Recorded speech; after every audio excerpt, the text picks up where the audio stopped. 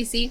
Welcome to our second midweek moment, where I've been given the chance to share something with you that God has laid on my heart in the last few days, and I really hope that it'll be an encouragement to you. So a few nights ago, I was putting our boys to sleep, cuddling them as usual, and I thought I would use that time to try and solve the COVID-19 crisis.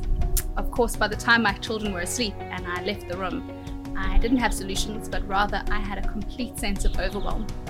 And so I went to lay on my own bed and I began to pray. And that's when I felt the Lord lead me to go and read Psalm 62.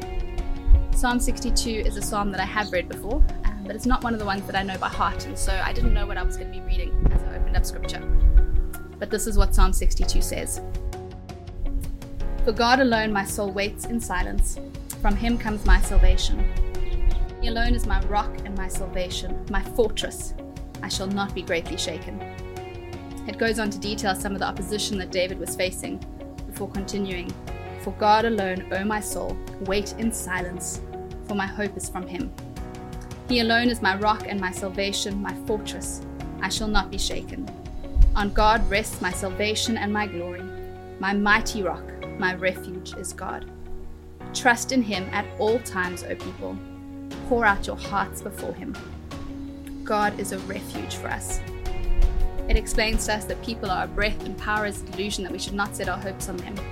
And then David concludes by saying, once God has spoken, twice have I heard, that power belongs to God, and that you, O Lord, to you, O Lord, belongs steadfast love. And as I finished reading, I just felt peace wash over me. All that overwhelm was gone. And there were two things that stood out to me that I would share with you this morning. One is the character of God. We have a powerful and loving God who invites us to experience him as our refuge and our rock in this season. And we can choose to give way to those feelings of overwhelm, or we can choose to surrender them to God and let him give us peace. The second thing was the line that said, I will not be greatly shaken. And I found such comfort in those words because it meant it was okay to be a little bit shaken. That I didn't have to feel guilty about having moments of fear in this season. But the trouble comes in is if I allow that fear to settle in my heart and to become overwhelmed, or whether I take those fears to the Lord. And as I took my fear to the Lord, I felt him convict me that the reason I was feeling shaken in this season is because I was finding security in things outside of him. And I had the opportunity to again just surrender myself before God and affirm that he is my rock. He is my refuge. He is the place that I find my security and my courage and my comfort. Then I was struck with the sense of what is my responsibility then in all of this. And the verse that says, to guard our heart, came to mind.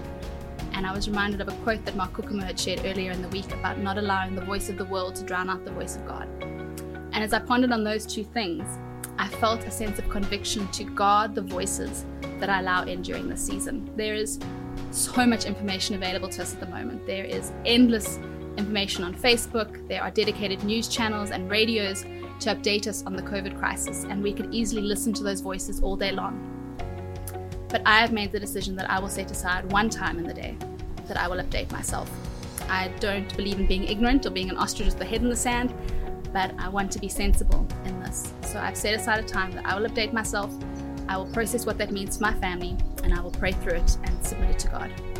And then for the rest of my day, I'm going to choose to fill it with God's truth. I'm going to choose to have worship music playing in my home.